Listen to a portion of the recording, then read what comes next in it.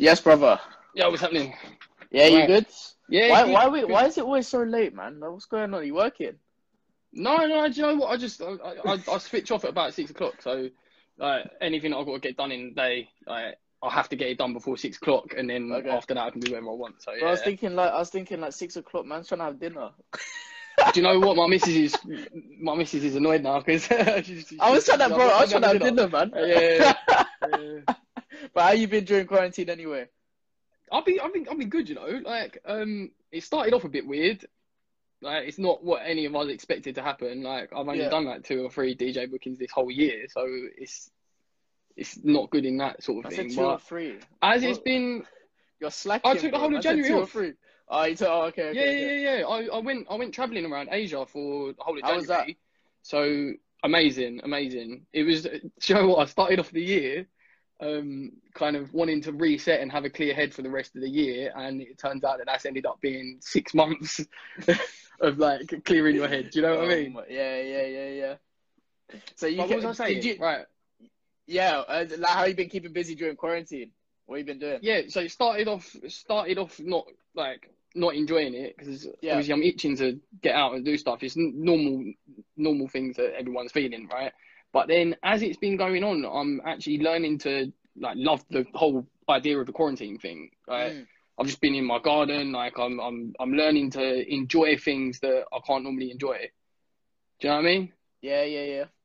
I heard you. So I I'm heard on completely Kieran's happy. live. You were talking about cooking. I heard you've been cooking as well. Yeah. I've always cooked. I've always cooked. It's kind of like my second thing that I'm into. Like, DJing obviously comes first, and then Yeah, cooking after that. But I said yeah, I've cooking after that. always Is loved that what you're cooking. gonna go into now? Nah. It's just something that I do Let's for go on max friends and 10 of family. Like, 15-minute meals. do you know what? Maybe in the future, like not too like the far Yeah. future, that's Yeah. something that I could get into because I enjoy it and I could never see that as being a job. So that's kind of what you want Mm. to. That's kind of what you want from a job. Do you know what I mean? What's your whole take on the whole Corona situation? Like, did you kind of think when you at the start of this period, did you think it will be a short period of time, or did you actually think it's gonna be up till June I or was even in longer? right, so I was in when this all started in January. I got a load of messages. Basically I'd been to China, Yeah. and I was there right at the beginning of January and did all the normal tourist stuff, Great Wall of China. We were there for a good couple of days, and then we went to Thailand, and then I started getting messages like, "Oh shit, like is everything all right over there?" And I Yeah. was in Thailand, and over there everything's fine, but we had to fly back to China. We had to fly back to Beijing because we'd booked our flights Air China, so we could do the round trip, stop off in Beijing, and it was completely different over there. Like, it was just like it's more of a serious feeling about the whole thing. So my take on it is Was it quite probably, big over there when you were there? well, we had to fly back to Beijing on the 30th of January. So Yeah. part of China was already locked down at that point, but they'd already started cancelling flights. It seemed a bit more like it was serious. Like, it was really serious. Like, when we got to the airport, you had to have your temperature scanned. Like, when we got on the plane, they sprayed down the whole plane with disinfectant with you on it. Like, Yeah. and little things like that. And then we got off the plane in Gatwick, and no one even asked what flight we'd been on. And I was just like, this is weird. Like, literally, I've just So flown from China. The heart it of must have it. been weird. It must have been weird to come from China, like where the epicenter was, to back to UK where nothing was actually happening. And no one cared. Like, no one cared. And I think that in England people still don't, which is a shame. Like, because I do think it is a lot worse than what people kind of think it is. Like, Yeah. but then I've seen it from over there as well. Like, it was serious. Yeah, I was talking to Wushi about it in the previous live, and I was just asking, like, do you think it's the right time to ease the lockdown, or do you think it's too No, soon? definitely not. Definitely not. I think it is way too soon. I think that I honestly believe it's to do with the economy and Yeah. trying to save the economy. Personally, even if they ease the lockdown tomorrow, I'm still going to stay at home for a little bit. You know what I mean? That's You know what? just me though, Yeah. and everyone's different. So you've got to respect everyone's decisions for what they want to do. But I do expect the Personally, second wave. I think it's hard because I feel like it's the right time, but then I feel like the second wave is gonna be coming quicker than expected once they ease it. What's that? I was saying no. I was saying so. I think once they ease it, the second wave is gonna be coming quicker than expected. Yeah, yeah. I mean, if you look at like the Spanish flu, like it's nearly 100 years ago, but Yeah. there was a second wave that was worse than the first wave. And I think that that's kind of something that you can't really avoid. Like, unless they do make a vaccine, then it's going to be here for a while. But yeah, Well, we it's one were of them already things. seeing We've it. just We were kind of got to already accept seeing it and live with it now. We're already seeing it getting worse because China's Has gone it back gone? into lockdown. Yeah, but Yeah, it went back in.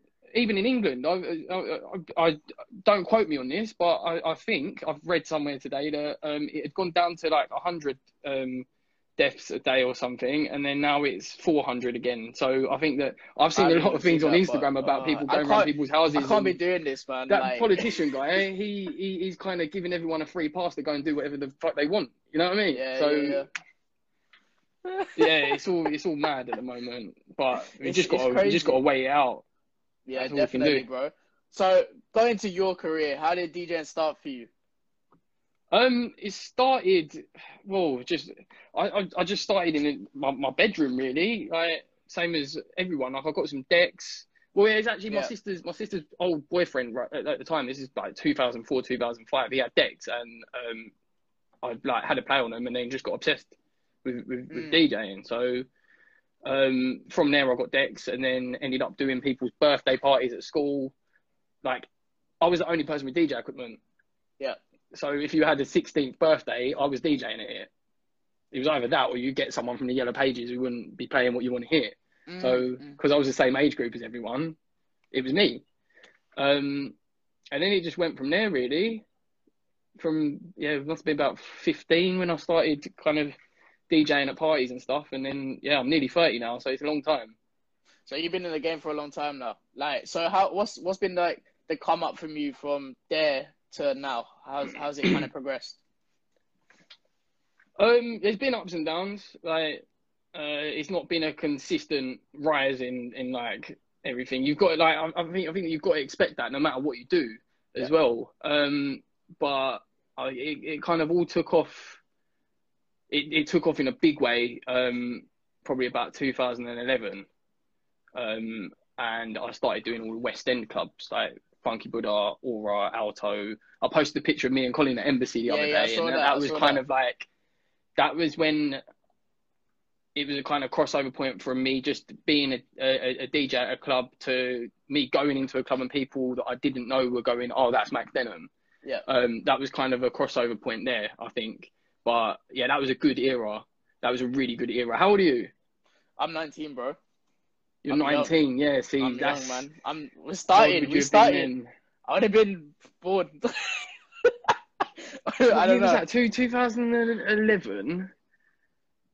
That's what, 9 years ago. So you'd have been 10. Oh, that's great. I wouldn't even have known. Yeah. This is before Instagram. This is I think Instagram had just come about around that time. But it was BBM. Everyone was on BlackBerry back then. Yeah, BBM. Yeah. Bro, like that's what it's crazy because I was even saying this to a lot of DJs, right? That for us lot coming into the scene now, that obviously you've had 10 years experience already, so you've built up these contacts. So for us lot to come in, it's so hard.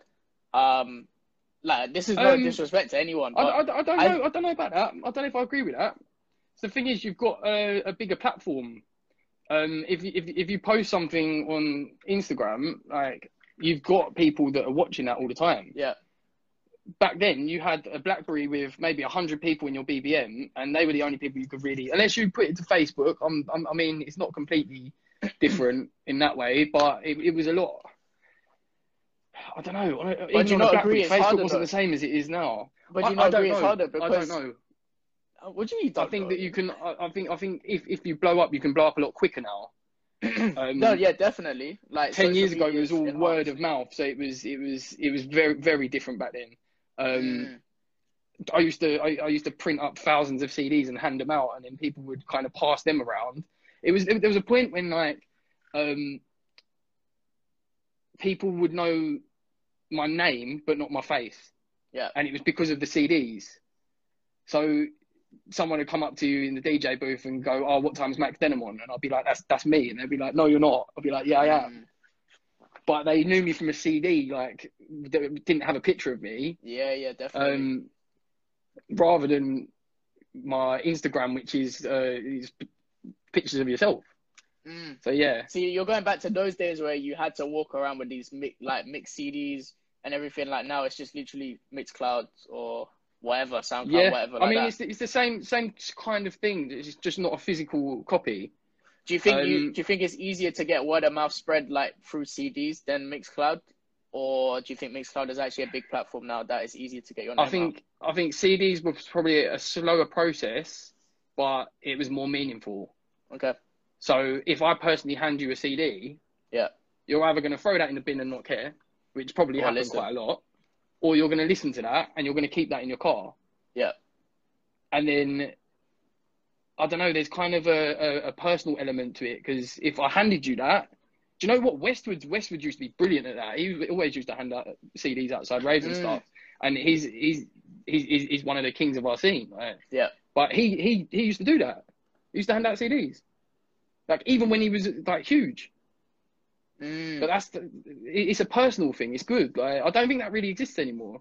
I mean, yeah. I mean, obviously, you know, the up and coming artists, sometimes you see them on the street kind of giving their CDs out. But I don't think it happens as much now, because obviously you've got Mixcloud, SoundCloud, Spotify, Apple Music, stuff like that.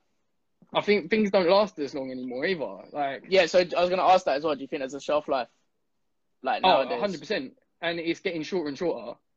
It's when we used to be on, like, when SoundCloud was popping, like, there used to be like I used to probably put a mix out like once a month, and you used to get mad numbers. Like, if I put up like a special one like the Max tape, that'd get like 100k plays on it. But you'd only have to put one up like once a month to kind of keep your name relevant. And I like last year, I had to put out 52 mixes. Well, the aim was 52. I kind of fell short, but only by a few. And what I found was, the reason why I did that was because before I decided to do that, I'd find that the mix was only building numbers when it was charting. Okay. Which on Mixcloud, the charts only last for 7 days. So your mix will build numbers, and then as soon as it gets to that 8th day and it drops off the charts, it kind of stays at that. You'll get some people coming back to it, but I decided because of that, I've got every time one drops out of the charts, a new one's got to be in the charts. And I kept that going for a whole year. And I felt like I had to do that just to kind of, it's a lot more hard work now. Yeah. Did that help your following? On Mixcloud, yeah, I think it did. In terms of Instagram following as well, did that help or not really? Do you know, I've always been quite bad with Instagram. I've not really cared about it enough. Like, I'm not one of them people that posts every day and like does loads of stories and stuff like that. I don't know. I find it's just quite a negative place. So you try to distance yourself. Not even that. It's just, I mean, I think it's better now. Like, I don't know if yours has done this yet, but if you still got the like counts and stuff on your Instagram, does it still say numbers? The like what? Like, say if you put up a picture, will you say liked by 500 people? Yeah. Yeah, mine doesn't say that anymore. Like, why? Some accounts you're not in use. No, some accounts have changed over, right? And they're doing this thing where it just mine will say liked by, and then it will say someone that you know, and it will say others. Oh, sorry. Yeah. Well, yeah. It doesn't say a number anymore. Yeah. Sorry. Yeah. And I feel like the whole numbers thing is just a competition with everyone, and it's negative. You know so what? I prefer it how it is now. The whole numbers game and the whole view situation on the lives are just crazy. Like, it's what even Walshy was saying before. Like, it's just bad for mental health as well. Like, it's crazy. Because, can I say something about the lives, right? Yeah, sure. I've decided not to do them. Like, I'm not going to be doing them on Instagram at all. I might do one here and there on Mixcloud, but that's just because I like DJing. But I feel like the ones on Instagram, I've done a couple of them, and I'll find that people are more interested in the number of viewers that you've got than the actual content that you're putting out. And I don't like that aspect of it. Yeah, it's definitely. like people will just be nosy and go, oh, he's got this many, he's got this many. That means he's better than him. And in reality, you need to be listening to what the DJ's playing and how they're mixing it. And I don't think it's about that anymore. I don't think it has been for the whole lockdown. You know what? For the whole lockdown, I think it's just been about views. In my opinion. Yeah, 100%. Whereas if I put a Mixcloud on, if I put a mix up on Mixcloud, you can choose to listen to that. You can choose not to listen to it. It's not in your face. If you want to click on it, you can click on it. If you want to listen to it, you can listen to it. But if you're listening to it, you're listening to my selection and my skills. And I'd rather have that. Put your own mixes on Spotify? If they sort something out with the licensing, then yeah, I could probably do that. But I think, you know what, like a lot of people, I think Rusky was saying this as well, were on when I was interviewing Charlesy, and he was saying that he wishes that Spotify could do something with the licensing. And yeah, I mean, Mixcloud have got the licensing, so it's out there. Like people can do that. Yeah. But I think that where does it go? It's still like Instagram. It's like Instagram Lives basically. There's certain songs. I don't know that. I just think that Spotify and Apple Music and that is such a broad kind of library of music that there's people. I feel like if you're using that platform, you're just going to go straight to playlists. Yeah. Rather than to people's mixes. I think that there does need to be a dedicated platform like Mixcloud that you can go and think, oh, I want to listen to a continuous mix because I'm going to the gym or going for a drive. Yeah. So I think it's a good thing that they're separate. So looking at your career so far, what's been a highlight for you? I'll give you two because you've probably done a lot. So yeah.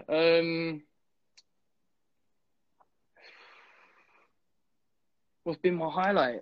Do you know what? When thinking back to like 2011, 2012, when I kind of left my day job, that was kind of a big deal to me, because it kind of meant that like I'm going somewhere with the DJing. Like this isn't just a hobby. This is actually a job for me. So I'd say something like that, like being able to leave my day job and live off of DJing. And that's a long time ago now. So I've been able to live off of what I love to do for that long. Like I'd say that's a highlight that's still going on. And also Ministry of Sound. I played a main room at Ministry of Sound about 2 years ago, and that, like, if I had to pick a single gig that I could flash back, go in a time machine to, it'd be that one, 100%. Everyone says Ministry of Sound. What is it about Ministry? It's just something about being in that DJ booth. There's like a different kind of energy in that room.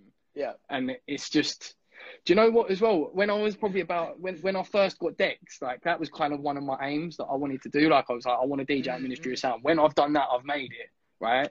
And then it took a lot longer than I thought it would take, but it happened eventually. And then, kind of just being in that DJ booth and thinking about them thoughts about when I was 14, thinking about that moment and it actually happening, like that's crazy. So yeah, if I had to pick a single gig, that and then leaving my day job was probably the biggest achievement. So in the DJ industry, who do you look up to? Has it kind of changed since you started, or is it around the same? Yeah, I mean, I said this. I said this to Kieran the other day. There was like when I first ever got decks, there was a DJ called DJ Hype. It was a drum and bass DJ, and all my records that I bought at first were drum and bass. And he used to scratch, so that's why I kind of learned how to scratch because of him. And then I ended up getting into hip hop and stuff through the scratching side of things. So I started looking more into turntablism and but yeah, I saw DJ Hype in Sainsbury's about 6 months ago, and like I was too scared to say hello to him. I was gassed. I was saying to my missus, like, that's him. She was like, who? But yeah. So I'd say that, and then DJs I look up to, like I've got a lot of mentors in the scene. Yeah. So like I'd say Colin Francis, he's kind of always helped me out, and like if I need anything or I need any advice, I can go to him.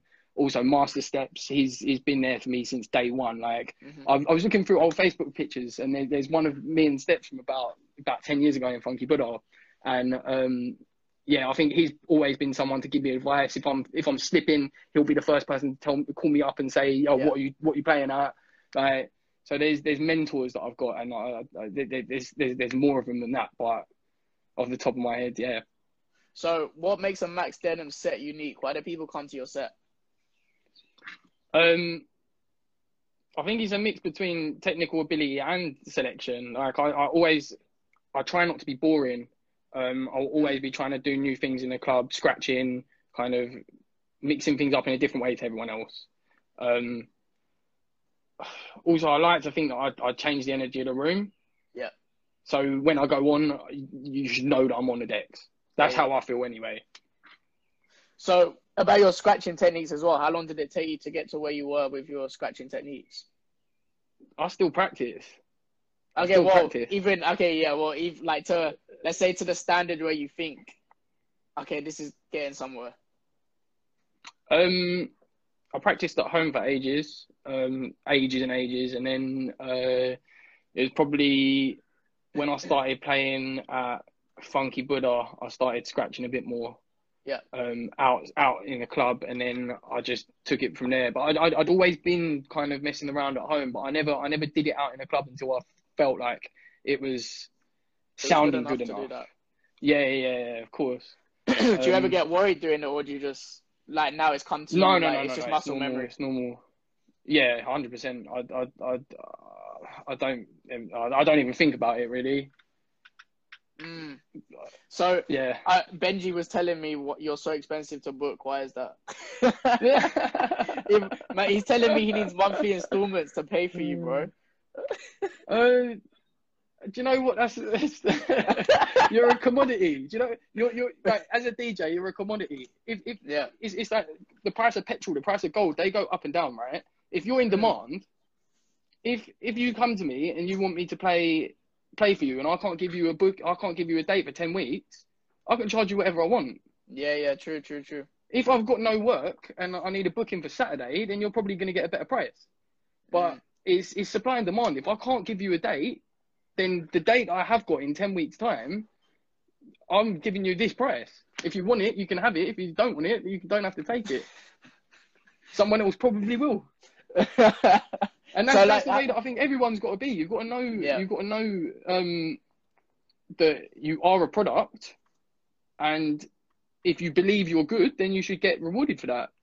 How did you kind of know where to price yourself at? Because obviously there's a lot of competition between DJs in terms of the pricing and everything. So how did you do you have a contract, or did you kind of just feel like this price was right for you?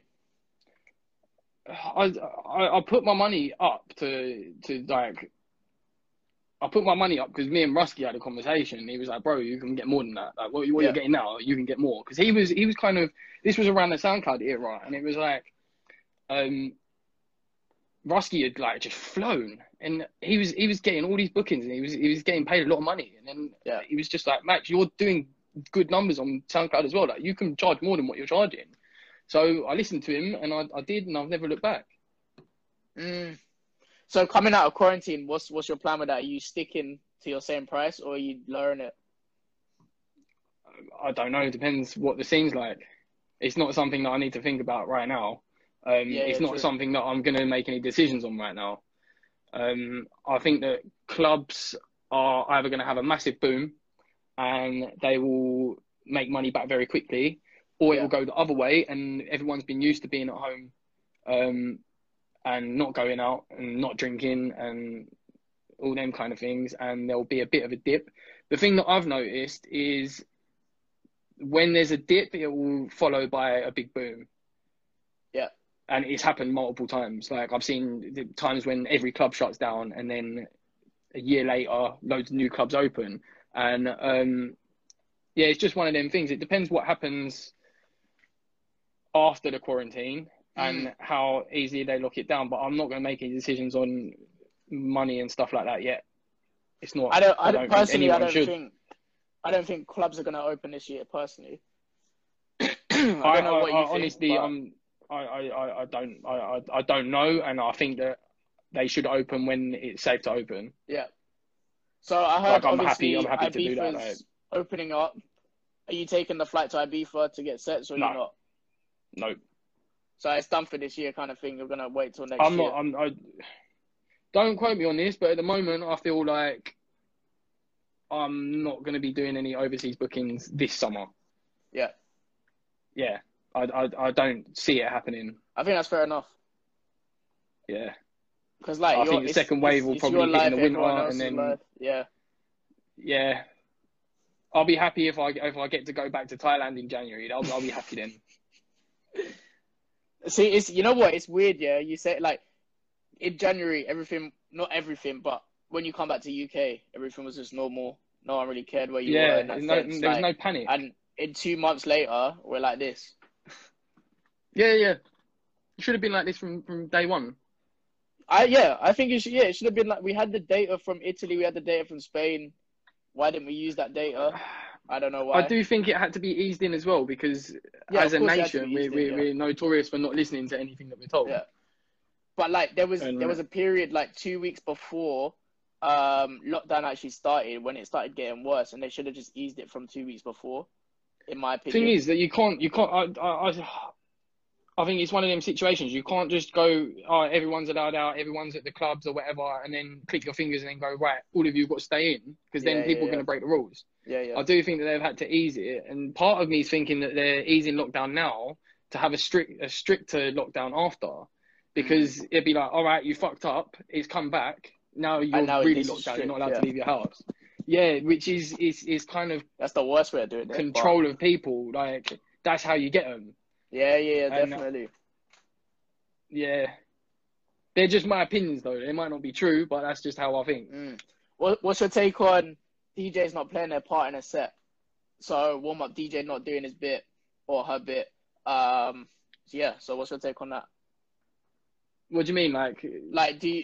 So give you an example. Do you, go to the person who's DJing as a warm-up set and go, bro, like, what are you doing? Or whoever it is, what are you doing? Like, this is warm-up set. Or do you just let them do their thing and then take over the set? Yeah, 100%. Yeah, 100%.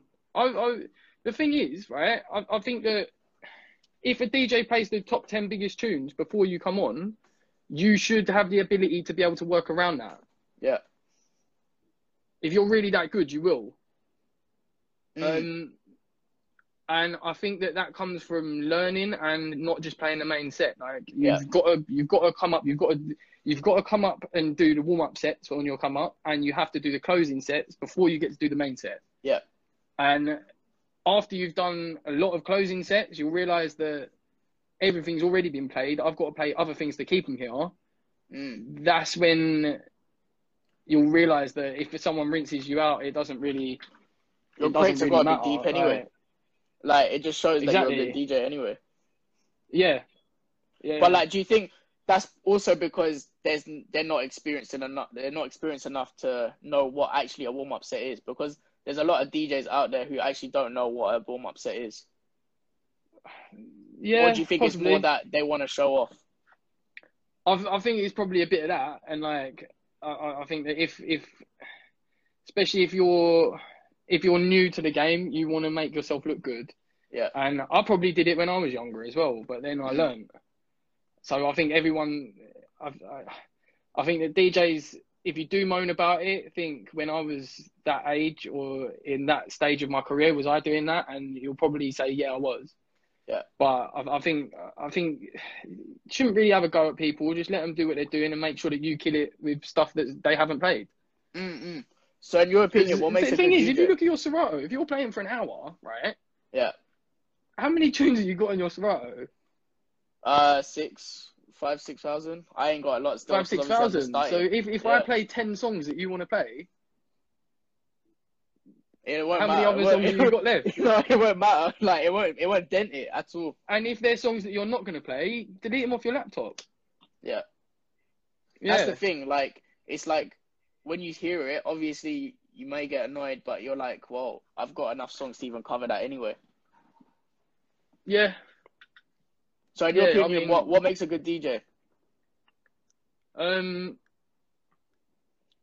I think that everyone has different qualities. So some DJs can be a great DJ and not even mix. Yeah.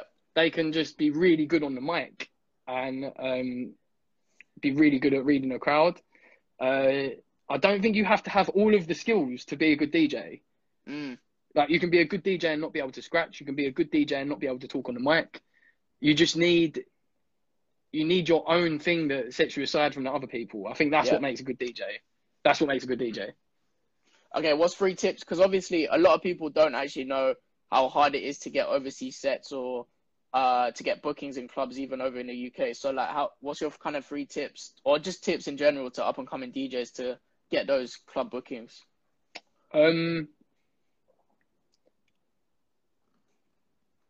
I don't know how to. I got my first overseas set. It was in Marbella, and it just happened. Like I didn't ask for it; it just came to me. So it's one of them things. I think that with getting sets in the UK as well. Don't be one of them people that's spamming everyone's inboxes trying to get sets because it devalues you. Yeah. Work hard, put mixes up, make people talk about your name, and then people will come to you. Like, prove yourself, and work will come to you. Yeah. So whether it's an overseas booking, a UK booking, if you're making noise and people are calling your name out, people are going to say to club owners, when you get in Max Denim, right, and then they'll have to search me and go, oh shit. Oh, he's okay, we'll get it. Yeah. No, not even. It's about numbers again. But still, like even I think that like even I think like they look at it for numbers. A video as well, or say I put up a video of my technical ability on my Instagram. They might look at that and think, oh, he's sick. We'll book him. But do you think it's more about a numbers game though? Like obviously, I hate to say it, but yeah, I hate to say it, but yeah, it is. It is now. I hate that. I absolutely hate that. It never used to be about that. Because like I feel like the first thing a promoter or manager will see is how many followers you got and like if you can bring your followers what they bring into the table. Yeah, what they bring into the table. Yeah. But I mean that's the same. That's the same with any kind of business. Both parties need to win. Yeah, definitely. Because they're a business as well. You're a business. They're a business. So yeah, of course. Yeah. They need to find like a middle ground where they can work with. Yeah, of course. Yeah. How have you kind of utilized your social? Like I know you're not really active on Instagram as much, but how did you utilize your social media to get your big following and stuff like that? Is that more just from the gigs around the world and stuff like that, or has it been through your DJ posts? Honestly, I think anything that I've done through the SoundCloud thing, I think was kind of drew people to my name quite a lot, and then I think it's just gone from there. I think it was more SoundCloud than Instagram or Twitter or anything like that, and then it kind of branches off and then moves to that way. But then obviously that's moved over to Mixcloud, and then I think that might be the same now. I don't think people are really necessarily following me for my Instagram, but if you listen to my mixes, I've got way more followers on Mixcloud than I have on Instagram, and I like that. Yeah. Because it shows that people are interested in what I'm your doing mixes for the right and not reasons. just Yeah. Yeah, that's a big thing. If you have more Mixcloud followers than your actual followers on Instagram. Do you know what? I follow 0 people on Mixcloud as well. So your prestige, yeah? No, I just never. I've never really. You just never like used using it. That. When I started using it, it wasn't to listen to people's mixes. It was just to share my content. To share your content. I never really listened back to mixes. I never really listened back to them. I literally just upload. I'll make a mix, upload it, and then on to the next one. Yeah. So it's not really a platform for me to use. It's a platform I've got to be searching for the music to put on the mixes. I'm not using Mixcloud. I'm using Spotify playlists and YouTube and stuff like that. So I said you don't even mix. No, I'm not a Mixcloud user. I'm a Mixcloud uploader. That's what I do. See, Kieran knows it's the truth though. Like, it's the truth to be honest. Because like, personally, I don't think many people use Mixcloud like an Instagram account. You know what I mean? No. Like, so it's one of those things. Ain't trying to hear everyone else's stuff when you're focusing on your own content. Yeah, trust me. Yeah. Like, I know you're probably the biggest person to do that anyway. What do you mean? Because you'll probably focus on yourself first before you even listen to any other person's mix. So let's say if you're dropping a honestly, mix, yeah? I don't listen to anyone's mixes. Doesn't that sound a bit bad don't. though? Doesn't that sound a bit bad? No, I don't want to be influenced by anyone. Yeah. I don't want to be influenced by anyone. I'll upload mixes. I don't use Mixcloud as a platform to listen to music. Okay. Which is ironic because that's what I upload on all the time. Yeah. But I don't use it like that. It's Do you just think your literally numbers to would upload change stuff. if you moved your mixes to Spotify? Sorry. I'd have to build it up again. What we did with SoundCloud was you'd start posting things out saying moving over to Mixcloud, and then Mixcloud was like starting fresh though. Yeah. Because at the time I was uploading on both platforms. Yeah. So I'd upload on Mixcloud and SoundCloud, and I'd still be getting more numbers on SoundCloud. But because of like the takedowns and stuff, I just had to completely come off of SoundCloud. Mm-hmm. But yeah. What's been the highlight in terms of gigs wise? So like, not even highlight, just what's been the best club you DJ'd at apart from Ministry? Obviously all the international things are good. I remember Master Steps, the first time he flew me over to Dubai, and we did a club called Studio F. I remember that being like a madness. That club's not even there anymore. Like, that was about 2013. But yeah, I remember that being crazy. Yeah. First time I ever went to Manchester was good. There's a club called Circle, which is like legendary. My favourite ever club was Funky Buddha though, in London. And I had a residency there for years. It was just going out was completely different then. Like there was like a community of people that used to just come in and out from all over the UK. Yeah. Like Funky Buddha was crazy. Like every week there'd be someone like Drake or Justin Bieber or whoever's doing a concert that week would come to Funky Buddha on a Tuesday, and it was just different. Going out was exciting then. So going back to that as well, do you think clubbing's changed in the sense that it's now more bottle spends and tables and all of that instead of people just coming out for the passion of music and trying to just have a good time? So that era I'm talking about, like I'd say probably 2011 to about 2015. When did I start doing Funky Buddha? Probably about then, about 2010, 2011. It was more about bottle spend, and people actually had money then. Like people had real money back then, and it was like everyone had, like guys had to go out and buy a bottle, and it was just it was new and it was exciting, and it was before that I don't think people really used to do the bottle service thing. It was the beginning of that. I think anyway, but what's it really now? Comment because I was young. Like, now I think I see it going back to more of like open rooms, and like you'll play at a place like Gravity in Bristol where it's like it's an open room and there's a few tables, but it's ravers and people that are the younger crowd are not bottle spenders. It's my era, like I'd say around my age. Or it's the young Russian kids, you know, with the money. Yeah. It's that new money thing kind of thing. I think the West End's kind of more like that. It's more people like tourist kind of people that are over here to spend money now. Like just from what I've noticed. Whereas back then it used to be more people from London would be going out in London and meeting people from London. So going back to earlier in the conversation, you said that when you were younger, you wanted to play at Ministry, and that was like one thing you wanted to do and achieve. So what else have you kind of achieved that was on a bucket list?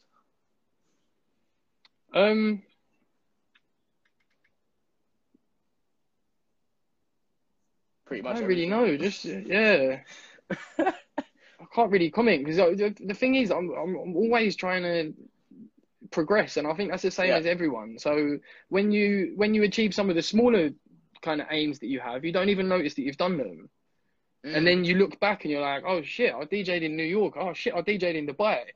Like I've played everywhere. Like I can't even say, because when you achieve little things like that, like a booking abroad, and obviously I've wanted to do all of them before they've happened, but then when they're kind of not pivotal moments, you kind of don't even realize that you've done it until you think back. That's bad. That's probably to be honest, I'm not exactly the same. Like I'll like look at what I've achieved that I wanted to achieve already, but maybe that's you. Maybe that's how you're doing it. But Yeah, I think that is. I think you kind of just get lost in well, you kind of what get you're lost doing. in your bookings and like what you're doing. Yeah, like I've been busy for 10 years, like, and Joe, what now? I'm getting like a bit of space for my brain to kind of think. Yeah, Like, you must appreciate this time then, because you must yeah, have like you were 100%. Like probably I said traveling earlier, like. I'm absolutely loving the lockdown thing now. Like, it's kind Yeah. of gone full 360 to me. For me to like, I'm really enjoying myself. Mm. Just sitting here and not having to worry about anything. Well, obviously there's worries, but it's not like there's no pressure. Yeah, The yeah, yeah. pressure's gone. Do you ever get worried about residencies or losing sets or stuff like that, or is it not really a thing for you now because you got to that level where you probably won't I've lose it? done residencies. I've been sacked from residencies. I've left residencies, and then the last probably 3 years, I've had 0 residencies, and it's just I'll be in Nottingham one week, Birmingham the next week, maybe London the next week, and your calendar gets booked up, but I'll only be doing kind of 2-3 gigs a week. But it's I haven't had residencies. I think that a Saturday residency is a bad idea for any DJ. How comes? Well, once you start getting offers to play in other cities, you should keep your Saturdays for traveling. Okay. I think. Yeah. Especially Saturdays. Any other night, like Friday residency, cool. But I think that once you start getting offers to play in other cities on a Saturday, you should focus on that, because that's where you'll make more money. That's where you'll not get bored because you're seeing a new thing every week. You're playing to different audiences from all over the country, so it kind of keeps your name going more. Yeah. I think it's important to travel. It is important to travel. Yeah, definitely, because it spreads your name. And obviously it helps your following and helps also like your genres in music and everything like that in terms of your crates and everything as well. So going to the kind of clubbing scene, do you feel as though it's kind of, there's always going to be a space for clubbing, but do you think it's dying out compared to how it was before, and that all these events need to cut, like you're seeing all these events coming up now and they're having to fill the space because these clubs aren't actually capping out, unless it's obviously like a West End club or whatever? I feel like the West End, well, the clubbing scene from like 2011 was when it really started popping off, I think. Like, obviously, there'd been times before that, but I was younger, so I wouldn't have been... I remember when I first started DJing, people weren't really going out, and that's like 2008, 2009, and there was a bit of a dip then, right? And then it went boom, and me and Colin Francis used to DJ 7 nights a week, and every single venue was rammed. See, that's what I wish it was like now. That's what I wish it was like, but it's not. Weekdays, like every day. Yeah. And everywhere was busy, and everywhere people were spending money, and it was just people had money. So I think that the end of, say, up to 2010, there was like a recession up to that point, and then it was like everyone had money again, so everyone's going out and spending it. And then I've noticed from about 2015, there's been like a gradual decline in people going out. So then you'll see the odd club shut down here, shut down there.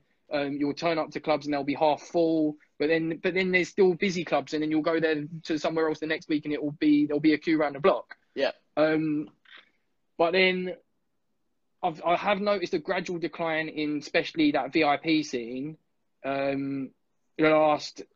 Since about 2015, slowly dying out. It is. And then to the point of 2019 was probably the worst year that I've ever seen. That has been the worst year I've ever seen. In this industry.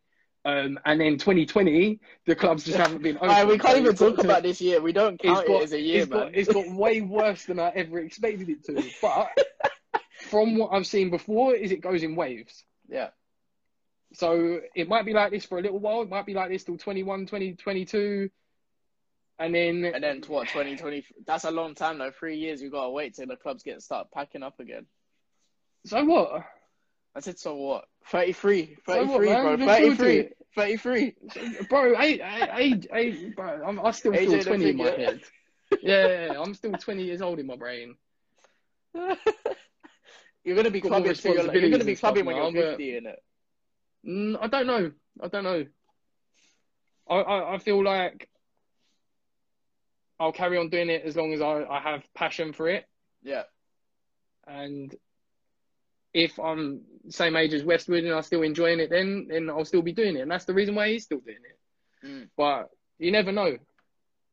I might decide I want to be a chef. You know what I mean? You know what? I'm waiting for the cookbook, bro. Whatever I feel like doing, that's what I'm gonna do. Where's the cookbook? Yeah. I'm waiting for Is it. that? I said, where's the cookbook? I'm waiting for it. I don't know. I said, I don't know. No, not a book. That's not really the right thing to do. No, I think YouTube channel would be more. YouTube channel, innit? Yeah, 100%. What's your take on like TikTok and all of that?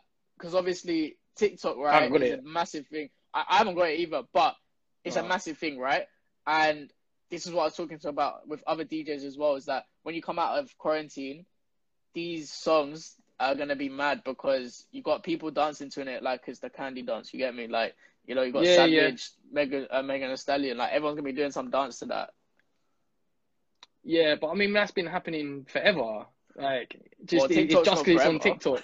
No. But the like you just mentioned the candy dance. Remember Soulja Boy? Yeah. Like Soulja Boy cranked that. Like there's always been songs like that go viral, and then it just happens that TikTok is what's popular at the moment. I find the TikTok thing cringy though.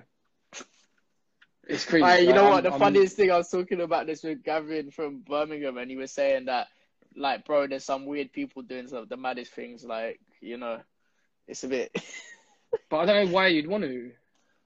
I've seen DJs get on it. I've seen DJs get on it and put their mixes on there. Yeah. I think that's a bit. I don't think that's the right move. Maybe I'm missing something here, but it's not for me. I said maybe I'm missing. When did the Max Denim dub get me through Max?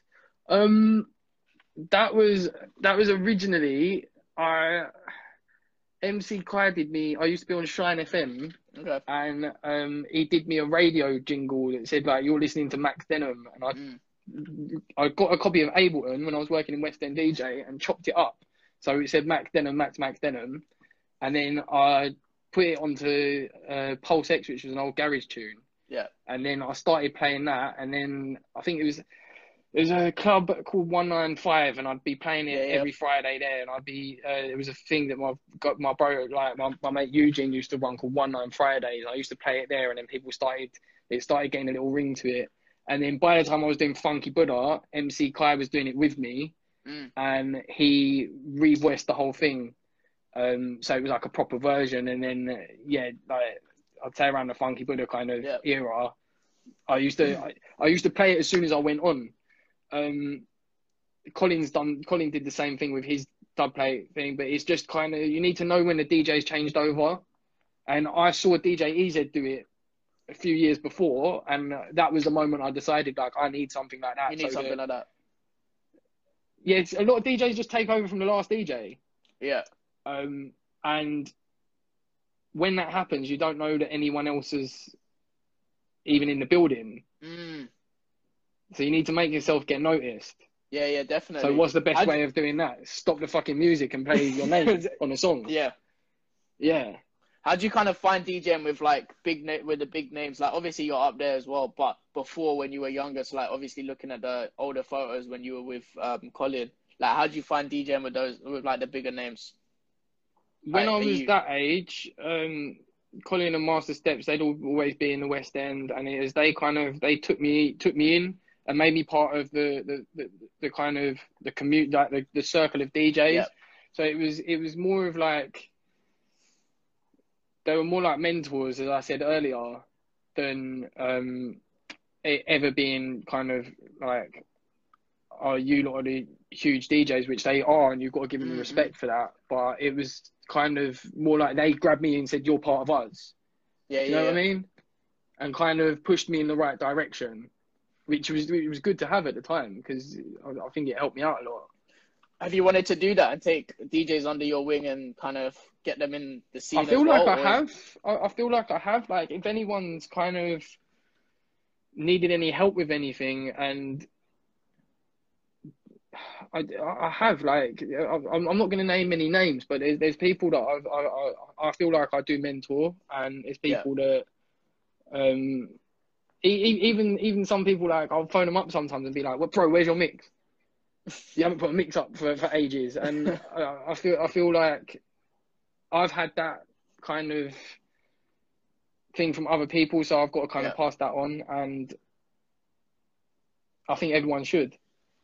Okay, does setup matter in What do you terms of mean? DJ setups?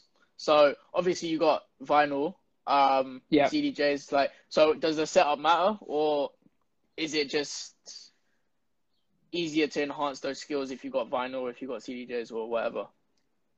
I don't think it matters at all. I think play on whatever you feel comfortable on. If you feel comfortable on a £200 controller and you can fucking shell it down with that, then take that to the club. Yeah.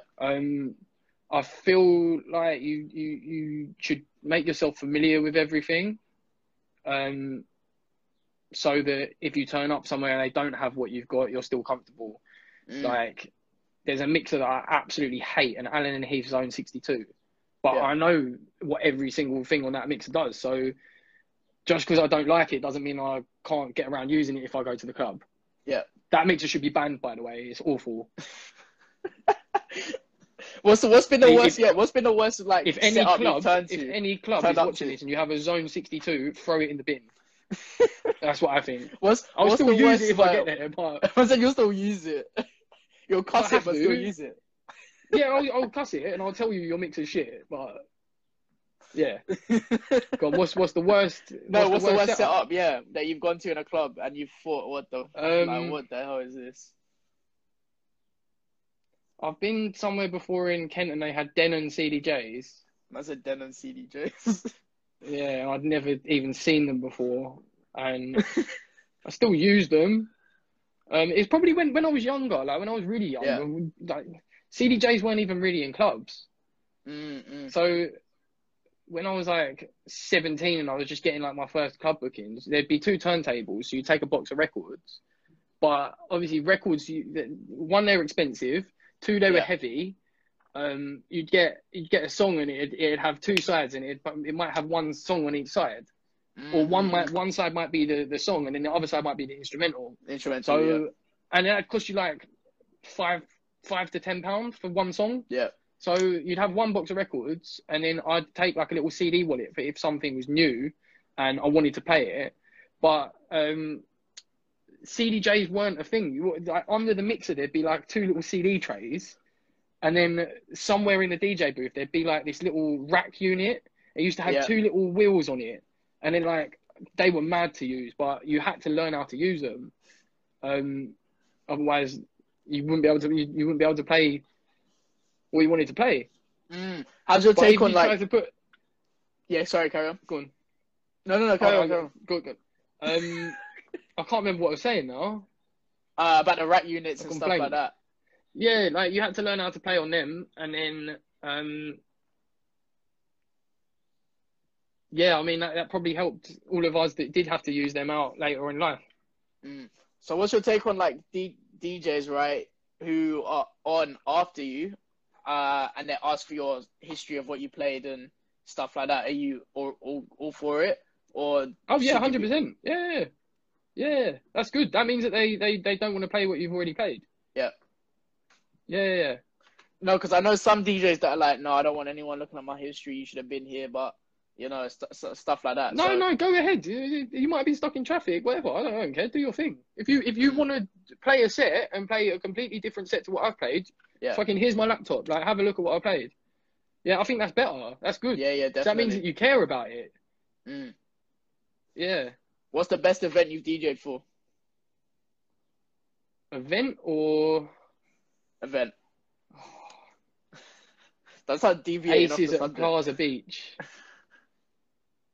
Aces at Plaza Beach in Marbella. Okay. That event, the Maybank holiday one, which we've just missed. I was supposed to be there. That was supposed to be there, single event, I look forward to that. I look forward to that all year. Yeah. What is it about it? What is it? Just the vibes are just different. It's just that Maybank holiday in Marbella is crazy. But then there's other events like Obsessions Tuesdays at Funky Buddha. That's probably my favorite all-time ever event. That's not one that's going on now, but yeah. Sunday sessions at Faces back in the day, that was crazy. Like, I'd get excited for that all week. Like, when it was Monday, I'd be like, shit, I've got to wait 6 more days. Yeah. It was one of them, but it changes all the time. But one I look forward to all year is Plaza Beach. The Aces. Aces, yeah. Maybank Holiday one specifically, that party is the best party of the year. What about the Maybank Holiday in Sisu in Marbella? Have you done that one? I was doing that for years. And then I ended up doing some different deals and then not doing that for the last 3 years. But yeah, probably first time I did that was probably 2011. And I was working with Unique Parties, and then I did that till about 2017. Yeah. And then I did some different deals and ended up doing some other things. But I was doing the Friday at Sisu and then the Saturday at Plaza Beach back then as well. I've been doing that for years. But yeah. So coming out of quarantine, what's your first kind of steps you're doing? Like, obviously hitting the clubs, but do you want to do your own events? Are you looking at doing that? Or... I don't like doing them. I don't enjoy it. It's too much stress. I've done them.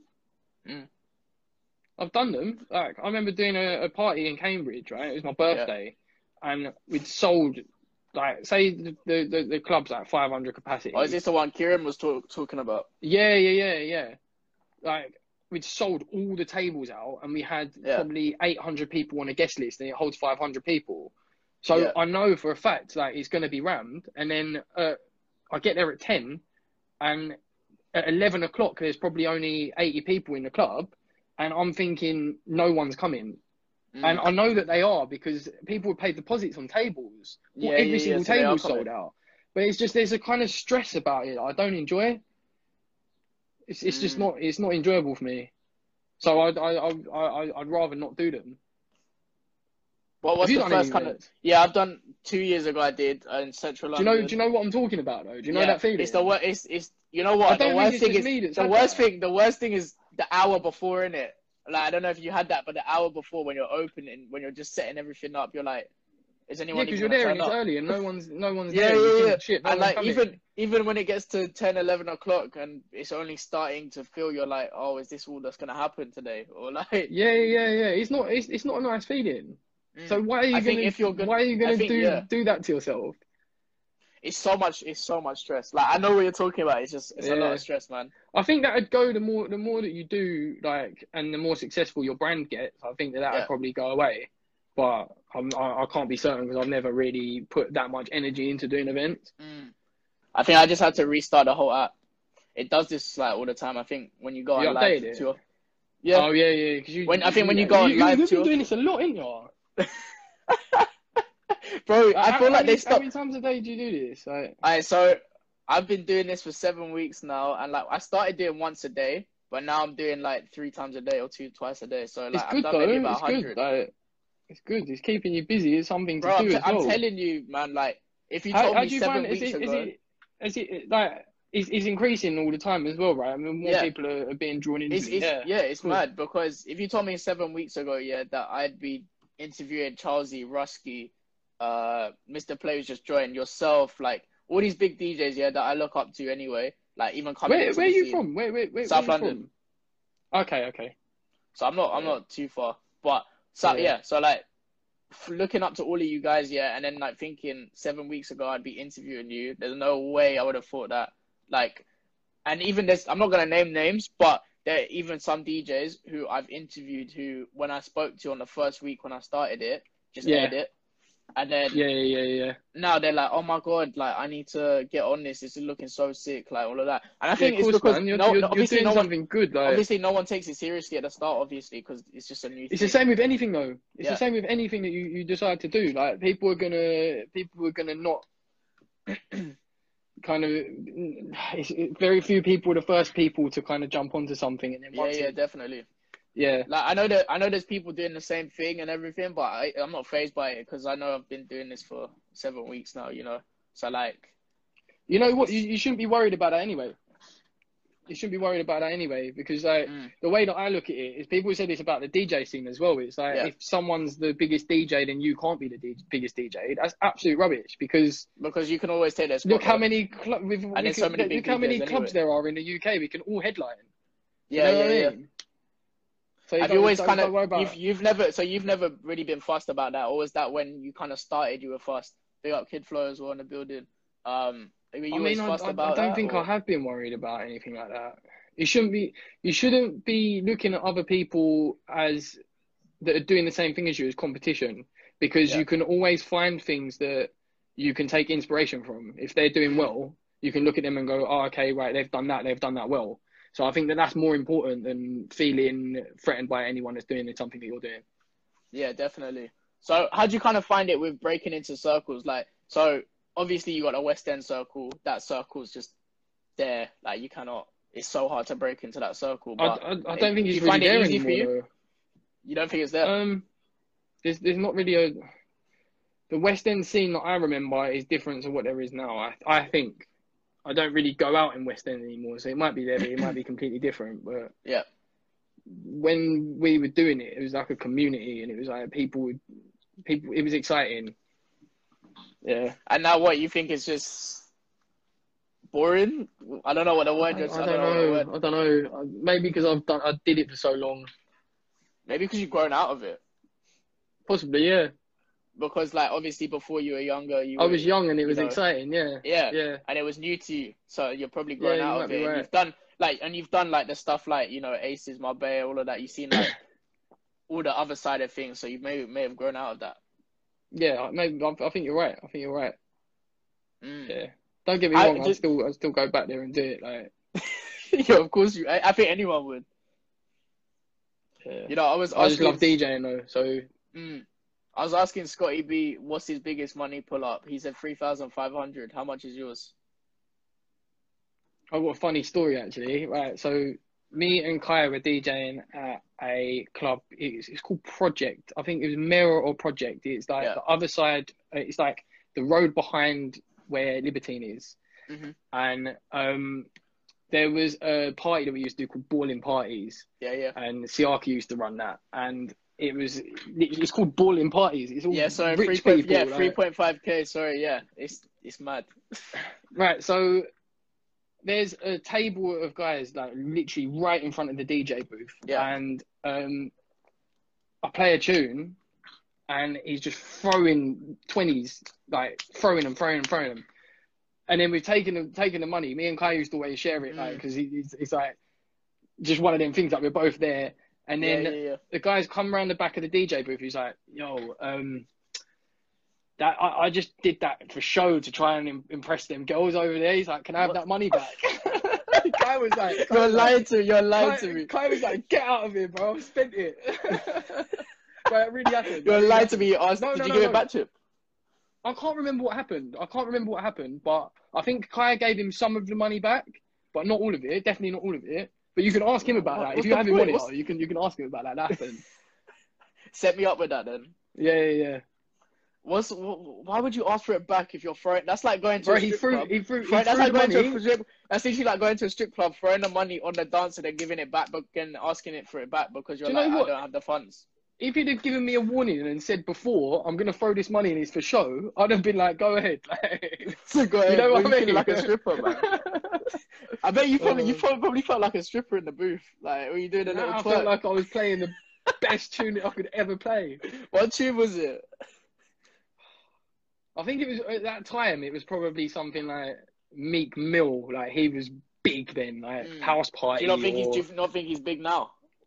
He's had different waves. Like he's been at the top, he's fell off, he's been at the top, which I think is a healthy career, if I'm honest. But yeah, he's huge again. I think the whole thing when he was with Nicki Minaj kind of stopped him from being as big as he could have been back then, because it was, you're Nicki Minaj's guy. Like, it's not. Yeah, Tiger did the same thing though. He's exactly the same. Yeah. When he was with Kylie Jenner, he was the less successful one out of the two. I don't. Yeah, literally. Like, but like I don't. And I think. I think that was a After he'd mistake stepped there. back from that, he had a few of the biggest tunes from His last comeback, year or the year before. his comeback He was crazy. the biggest comeback. His comeback Not was as big the as biggest Soldier Boy's comeback. What, you think Soldier Boy had a better comeback? No, What are you I'm talking? joking. You don't see that He's interview. he's You don't see that he's interview in on prison. the Breakfast He's in Club. prison, bro. Yeah, Like, you never what see kind that of- interview on the Breakfast Club. No. He was I'll talking watch it, about I'll that. watch They were it. saying like Tiger had the biggest comeback of 2018, and he was like, "No, he did." I know, but like Tiger's comeback was massive. Like even Taste gets played at clubs Yeah, now. still, Like, yeah. it's not. There's no shelf. I don't think there's a shelf life on that track. Do you not think? I think okay. Well, maybe there might be a period where people stop playing it for a little bit, Yeah. but they'll bring it back easy because you know the radio will bring it back like in their reloaded section, and I then think they'll bring it back. that music has a much shorter shelf life now than it used to. Why is that? Why do you think that? Do you remember Drake, Nice for What? Yeah. Do you still play that? No. That tune. I want to start laughing at smash that though, because right? like yeah. Yeah, but years ago, You know, that tune obviously would I still used been- to that two tune, years like, ago, that a year tune and a would half, have come 2 out years then, ago, yeah. and you'd still be playing it prime time. Yeah. But bro, that's a banger. Okay, do you still That's an play God's absolute- Plan? No. See what? You're proving me right. Literally. You're Yeah. proving me right. But that was the biggest song in the world then. Mm. Do you think that after quarantine, the box is going to be the biggest tune? No, the box is done now. It was overplayed. Yes, exactly. It was overplayed too much. Like Yeah, but every time I went overplayed out songs, clubbing right. or Let me tell you something, right? You see, Yeah. Chris Brown and Tiger, Loyal, right?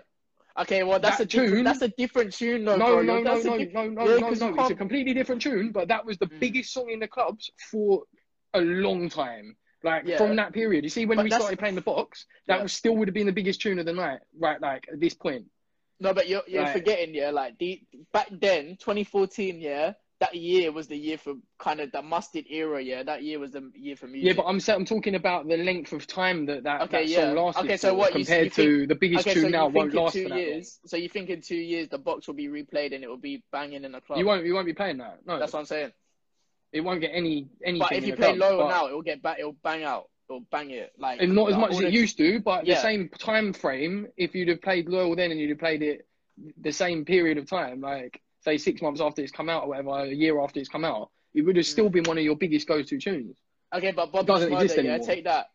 Bobby Yeah, Smurda, 2014, that track came out. Still now it's banging. Like Yeah, if you can still if play you that. drop it, everyone's like, Yeah, but it's not the same. I wouldn't draw for that in a prime time set now. no, not in a prime time. If you were, I think that's not closing, but you get me. It's like near the end of the prime time. Yeah, but kinda set. it's not got the same shelf life.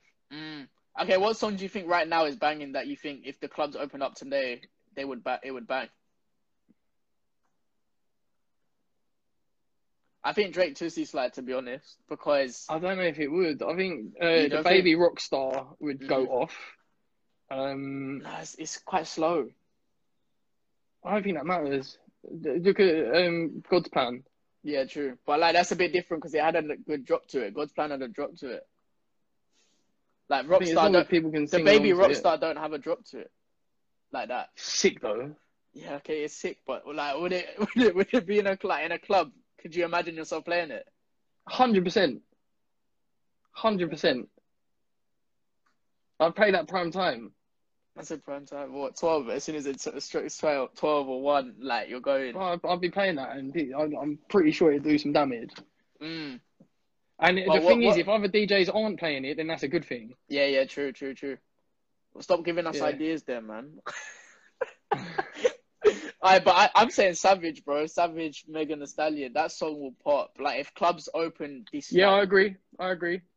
bro. Every girl will come up to that straight away. Every girl will start dancing. Yeah. What's the song you like in your sets normally? What's the song you normally throw down for the girls to get them going?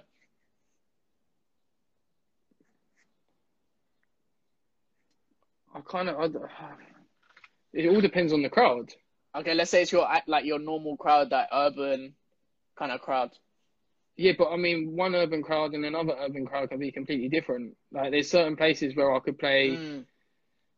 Kanye West. Kanye West, All Falls Down will always go off anywhere. Like, Yeah. That's a standard. That's what I'm saying. thing. But Yeah, then, well, but going then back for to the some shelf clubs, that might be too girly, Yeah. and they I might don't know want to how it hit can be up too for. early, but You know what I mean? I said up for. But bro, every crowd's different. You need to be able to decide what you're Yeah, going to play true. there and then. Mm. That song died out. To be honest, like I don't see myself playing that song. I didn't No, actually bang that song out anyway. do you know what? That's one thing that I think, right? Yeah. It's always good to go back to songs that went off a few months ago because the other DJs won't be playing them, and people might still like them. So you've got to have a balance. I think. True. I think when you come back, you're gonna have to just implement these songs like quickly in a set and see what happens. I feel like I'm going to struggle with the first couple of sets that I'm back. I think I don't know what people are listening to. No one knows what's happening. No one knows what's even popping. And I think that when you're in a club situation and you play something that goes off, you're 99% you're going to play that next week. Yeah. So where you haven't DJ'd for 4 or 5 months or whatever, I don't know what is going to go off. No one knows, man. Like no, everyone's gonna be everyone's in the same boat, to be honest. Like I think even the people going out clubbing are in the same boat because they're not even gonna know what's popping in that sense in the club. Like they could be supposed to be into, like they could be listening to see Slide on the way there, but don't even want to hear it in the club. You get me? Like, of course, yeah. It's hard to tell, but yeah, going back to the kind of shelf life things, like I All think Falls Down. That's still that's 2004, bro. Yeah, 2004 that came out, and that is still. And that ain't even. There's no shelf life on that. You can throw that anywhere. Someone will at least dance to it, or people will sing to it. I think that goes back to the CD thing, though. I had that album on CD, so that means something to me. Like, you'd buy a CD, you'd just play that CD until you couldn't play it anymore, until something new came out. Do you think Graduation was the best album from him? Or School Dropout? College Dropout. Sorry. But then, Life of Pablo is one of my favourite albums that he did. I don't know that. It's just. Really, I think that's a masterpiece, start to finish. You think? Okay. Yeah.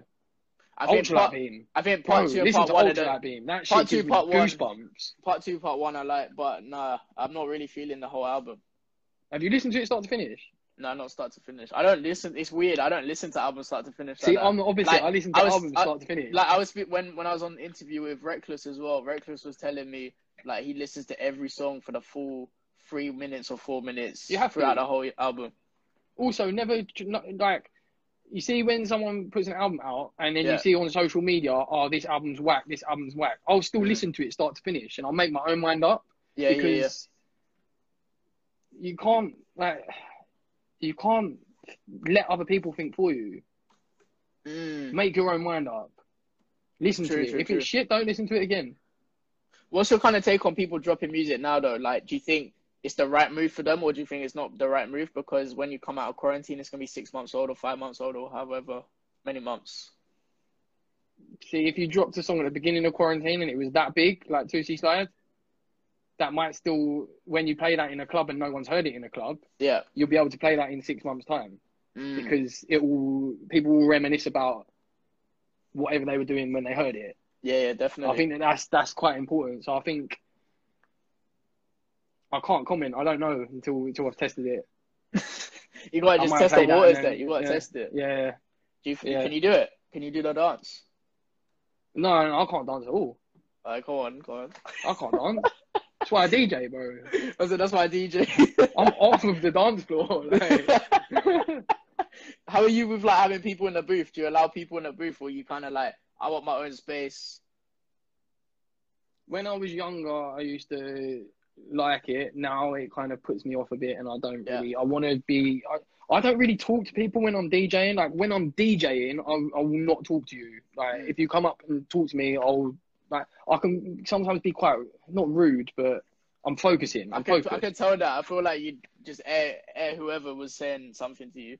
But then if someone comes up to me at the end of my set and I've finished, I've got all the time in the world for you. But I think that's how it's kind of someone's got to be. Someone's coming up to you and you've got an a cappella and you're about to cut something else in, and it's like you're thinking what you're going to play in 4 tunes time, like, and then someone asks you like, oh, have you done this? Have you done that? And it's like, but I'm in the middle of something, like, I don't enjoy that. So I find that the people that are around me a lot, Yeah. Like my best mates, like Nick, Kane, Junior, like even my missus, like if they're in the DJ booth, they'll respect what I'm doing. They'll know. They'll know what not to it's do when and people are in what the to do. booth that you don't know. Sometimes I don't even know that they're there. Yeah. Like I'll be that much in a bubble that I don't even notice that someone's behind me. But yeah, if they talk to me when I'm mixing a cappella, I really don't You know like what? that. It's funny you say that as well. I was just clocking it as well. There's sometimes when I don't even know who's entered the booth. Like, sometimes Cool. I don't even know if someone's even there. Like, even if they were there from the start, I wouldn't even know if Yeah, they left or not. Yeah, that's happened. How are Loads you of on the times when mic you turn though? around, Are you rather get a host to do the mic job, or are you alright with that? I have had to do it a few times, but it's not something that, again, it's not something that I enjoy. It's not. I feel like when I was working a lot with MC Kai, I feel he could bring a lot more energy than I ever would be able to do on the mic. So it was Is that better to because you work want with to someone like put all that. your energy into the DJing side of things and not into the mic Exactly. work Another as thing well? about working with a host, you need to get one that knows when to talk and when to Not to talk. let you mix, and Yeah. you need to have a good relationship with each other in that kind of aspect of things. You can't just use any host.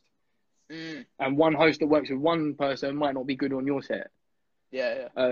But MC Kai is the person that I have that kind of understanding, and we don't need to. It just flows. It works. I think if you've got a good MC, you're blessed. Basically, you're blessed because they can you're controlling music, they're controlling crowd movements as well and everything. So he in my opinion, he's the best that I've worked with. He just knows exactly what I'm going to do, probably even before I've done it. And is that because you've been working together for so long as well? So he kind of knows how you play. 100%. So do you turn up to a gig with a pre-prepared set, or just you're freestyling it throughout the whole thing? I like to try and freestyle it. I'll have go-to crates. So what I'll do is maybe once a month I'll filter out music and delete stuff. Yeah. So if I think, say, Taste, I've been playing that in my set for every week for 6 months. Yeah. I'm probably going to put that to the side, but then I'll try and add something else in. So say if I'm playing an hour, I'll probably have a crate with about 400 tunes in it. And then I'm probably not going to dip out of that crate because I know roughly what I'm going to be playing. Yeah, because you've got enough anyway to cover that hour set. Anyway. Yeah, of course, yeah. So I know roughly what I'm going to be playing, but then I've still got room to move about and maybe drop this, maybe drop that. Yeah. Maybe I'll put a tune in the crate that I haven't played for ages that I want to play again. So I'll drop that in. So I think you need to be a bit like that. You need to kind of have a loose structure. So like a rough idea. You don't want to go there with it blind. You want to kind of have something in mind that you know what you're going to do. I think there's a balance between the two that you need to have. Yeah. Yeah. How did you find crowd reading? Did that kind of come naturally, or was that over time, like with experience? I think that you learn that over time. Yeah. I think, like I said earlier, warm-up sets and closing sets are what's going to get you to learn a crowd, definitely. And you have to be able to do both, and you have to be able to do a whole night. Yeah. You have to be able to DJ from 10 to 3. Well, you have to have enough in your crate to, in case something happens, to have a whole night. Yeah, I think that's the best learning curve for learning and how to do stuff like that. You have to. I still do whole nights. Do you like the whole night sets, or do you like the 1 hour, 2 hour sets? You prefer it? Yeah, definitely. You get to pace the night the way that you want to do it. Again, it used to be the Bowery in Nottingham. We used to do aces there. And I always used to say, I don't want to warm up DJ. I don't want to close DJ. I want to do the whole night. Because it was one of them crowds where I could test new things. I could test old things. Control everything from the start to finish. And I didn't want anyone playing songs before me or after me. So I just do the whole night.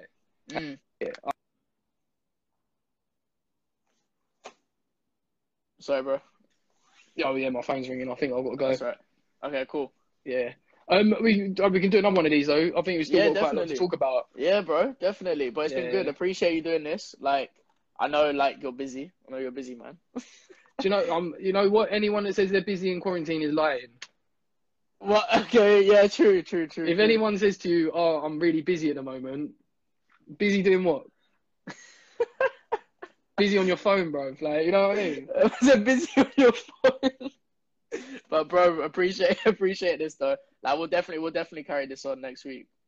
Yeah, 100%. Just hit me up with a time and that we'll carry this on. Yeah, definitely. Sweet. I appreciate everyone tuning in. And yeah, I'm back tomorrow. We've got American DJs this week as well, so it's all good. Oh, who you got this week? So I have to look through it now. Put me on the spot there. So tomorrow. I can't even find it. You've done this to me. You've done this on purpose. Yeah, you should know. Yeah, but like, I've got so many people in it. Wait, it's one sec. Okay, here we go. Tomorrow I have Nana B, Dens, and Dougie Fresh. Oh, sick. Yeah, so good lineup there. Good lineup. So yeah, I hope if people don't follow me on, or if people who already don't follow me, I'm active every day now on this. So yeah. Yeah. You're doing a good job here, man. Sweet. Thank you, man. Right, I'll catch up with you. Stay safe, Thanks for having me on. See you. Sweet. Bye.